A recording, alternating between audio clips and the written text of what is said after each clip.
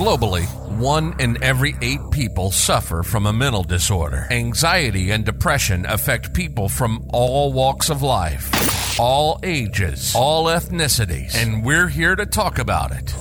This is the Quiet Chaos Podcast. From anxiety to depression, from disorders to marriage, and everything in between, we're talking about it. Bold, real, raw, and we'll have some fun. Let's do it. This is the Quiet Chaos Podcast. And now your host, author, therapist, international speaker, Jason R. Sullivan. Welcome to the Quiet Chaos Podcast. This is your host, Jason Sullivan. And as always, it's a pleasure to be back and talking with you again. I hope you had a wonderful Thanksgiving. I absolutely cannot believe we are 35 days away from 2023. Where did this year go? It's just mind-blowing to me that we are 35 days away from starting a new year. That means that we are about 5 weeks away from New Year's resolutions. I don't know how you guys are with that. I am horrible. I have all these great ideas in January of things that I'm going to do. That lasts for about a week, and then I tend to go back to my old routine. And so this year I'm trying to do something different. I am actually going to try to do an end of the year resolution. I am starting next week, and my goal is to get a little bit more active, get out and move around a bit more with doctoral work and work. It has been a pretty tight year, so I go from 4 a.m. until about 9 p.m. every day. And I need about 30, 40 minutes to an hour to just work out a bit. And I think that's not an unreasonable goal. So fingers crossed, we'll see how it goes.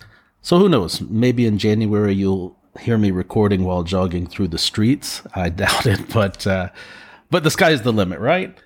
Now, this week we have a great question from Eric J. in Los Angeles, California.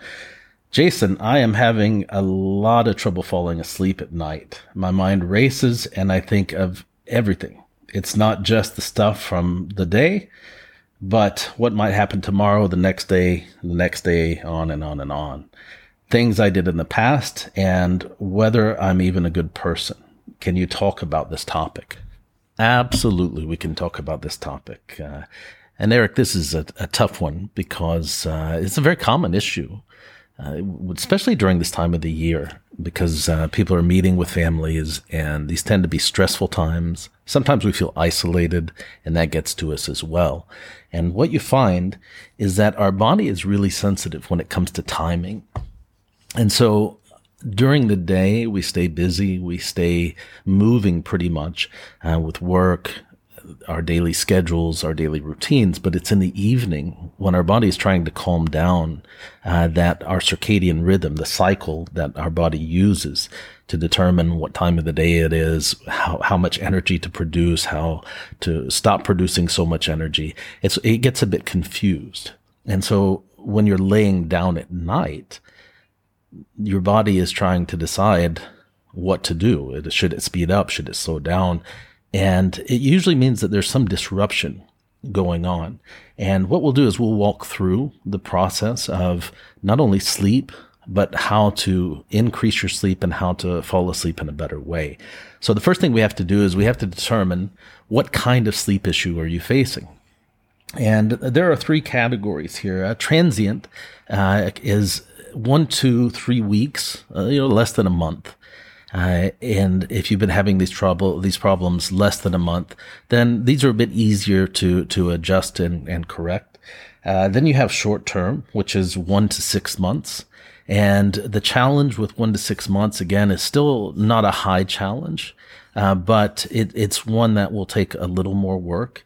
And then you have chronic, which is 6 months or longer. And usually with something chronic, we would put it in as a sleep disorder.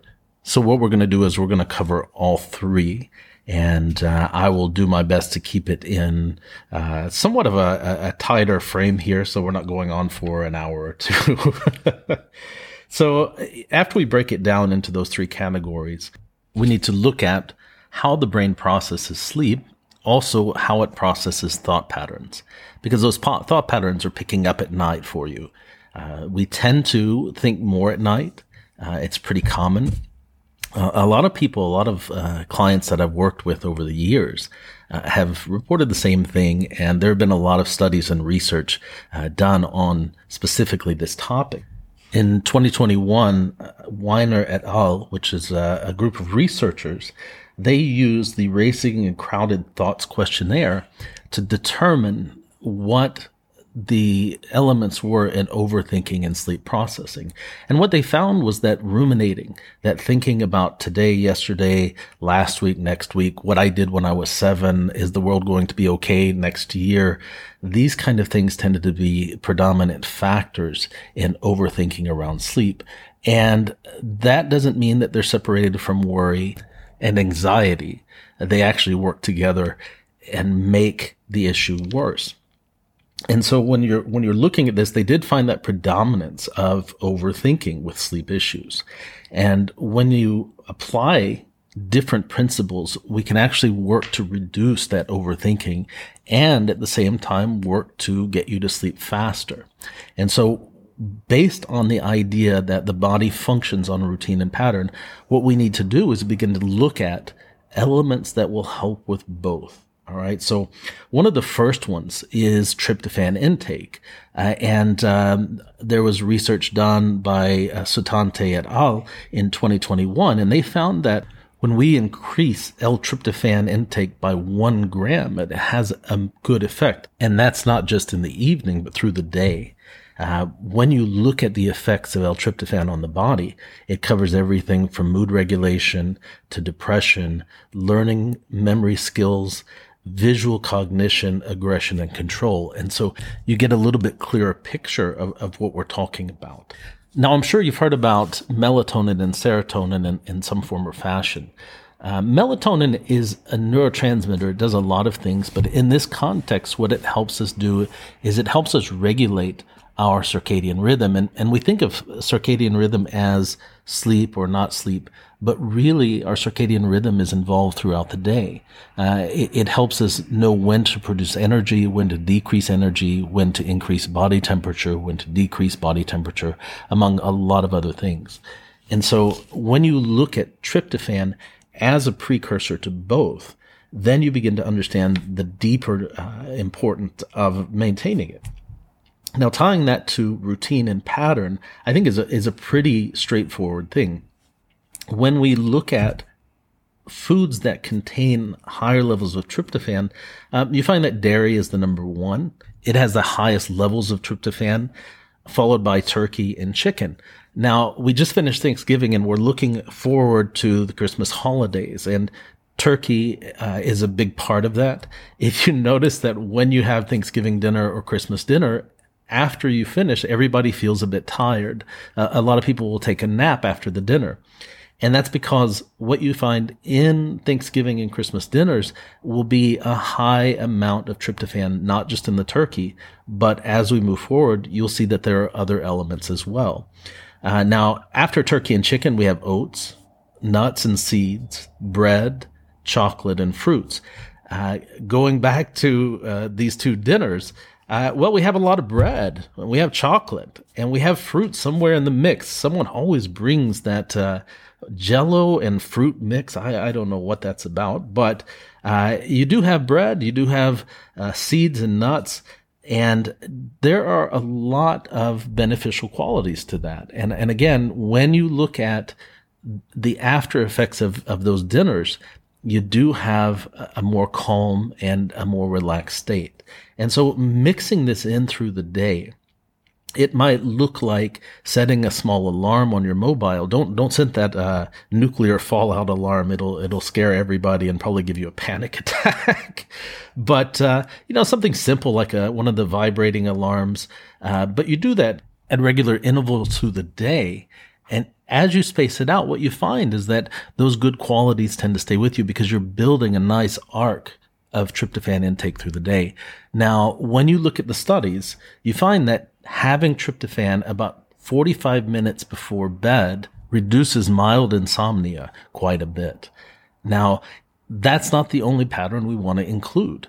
Your body works on body temperature reduction, light reduction as well. And so about 20 or so minutes before you lay down, what you want to do is take a nice hot shower.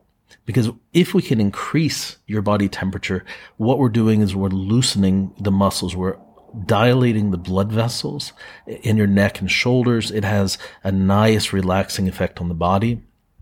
And it also has a calming effect. If you've ever been to a spa, they have steam rooms, they have sauna. These are intentional things. They're designed for vascular dilation, which again relaxes the muscles. And you just kind of feel good when you come out. Now, the benefit of that is when you come out of the shower, you turn the water off and your body temperature drops. It drops pretty fast. And that keys the body into producing higher levels of melatonin. And so now we've got two pieces in place that will help. The third piece would be looking at caffeine.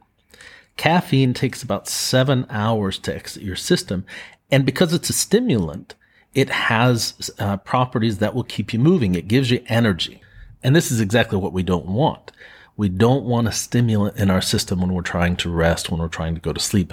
We've literally created an arc through the day that helps us calm, helps us regulate. And so if you're going to have caffeine through the day, try to mark it. If you intend to fall asleep at, let's say, 10, well, stop around 3. And that will help quite a bit, especially with the overthinking and the overstimulation. All right. So now we've got these components in place. We want to add a couple of more things.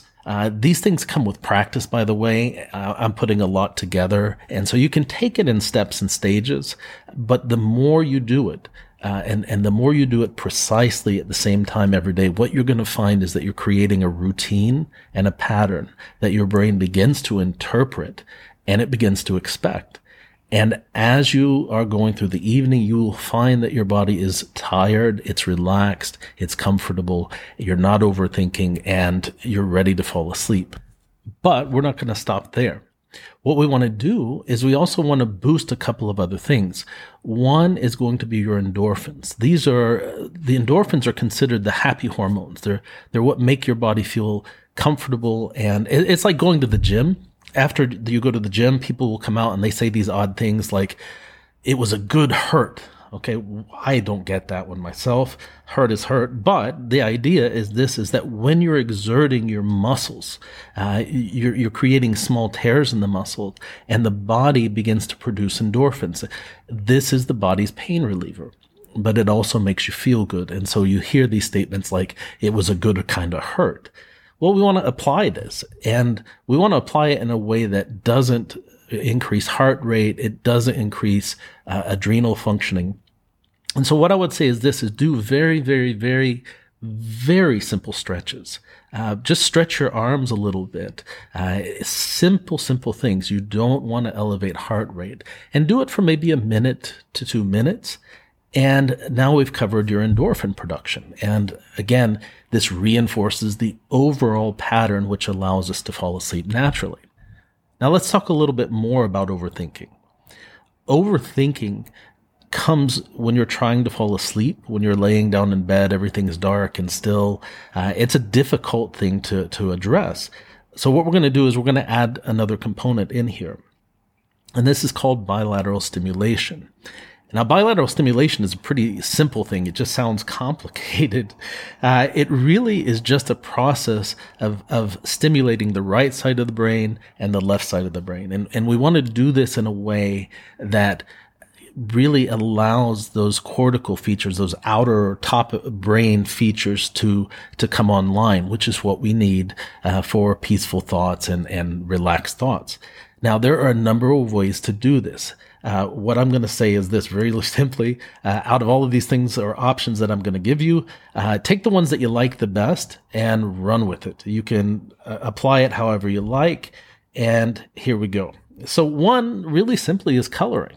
If you enjoy coloring, sketching, drawing, these kind of things, it really does have a good impact on bilateral stimulation.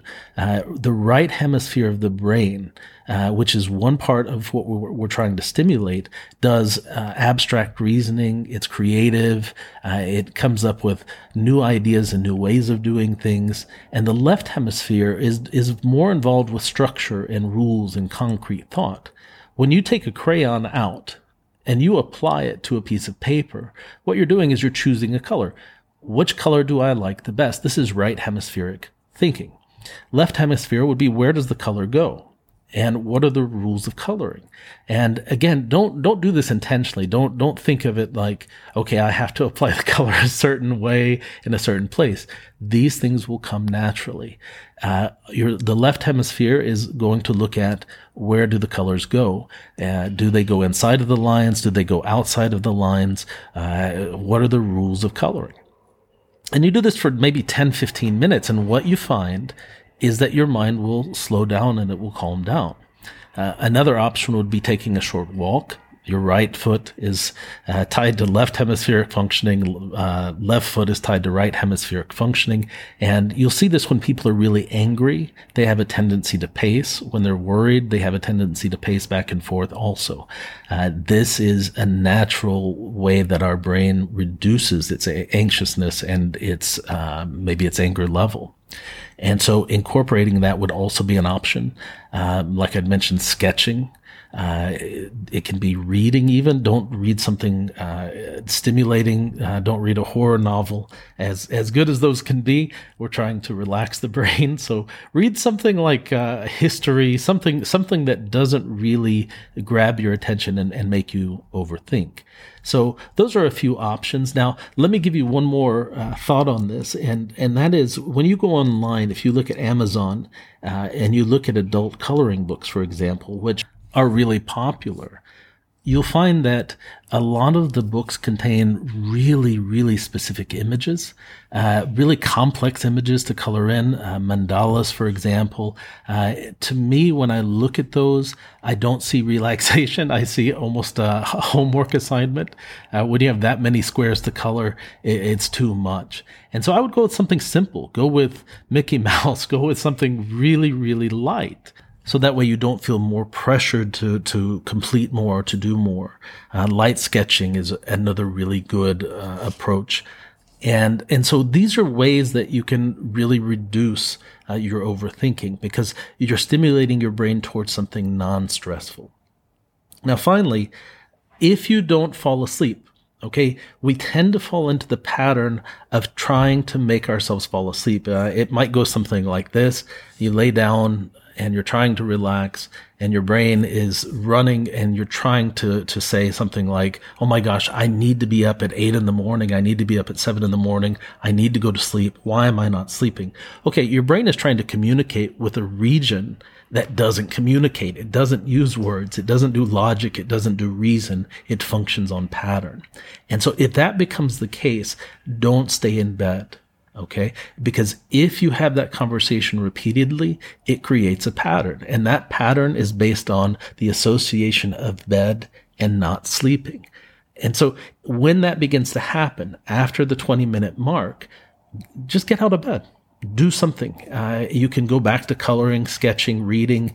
These things will really have a good impact and help. Another thing that you can do with that is you take something like a podcast. And this isn't a self-promotion, or I'm not plugging the show, which partially I am. But take a podcast that doesn't overstimulate you. Turn the volume low. Okay? You want it to be low enough that you can still hear it, but not loud enough so that it's easy to hear it. You want to let your ears work on listening. What that does is it focalizes your senses on hearing the words. And when that begins to happen, you'll find that your body by nature is just still. It's the motion and the movement of the body disrupts the ears from hearing clearly. And so by nature, what happens is we just tend to lay more still. Our mind is focused more on the words, and our overthinking decreases. This helps us, again, reduce overthinking. It gives us something that's easy to focus on, and it helps us fall asleep.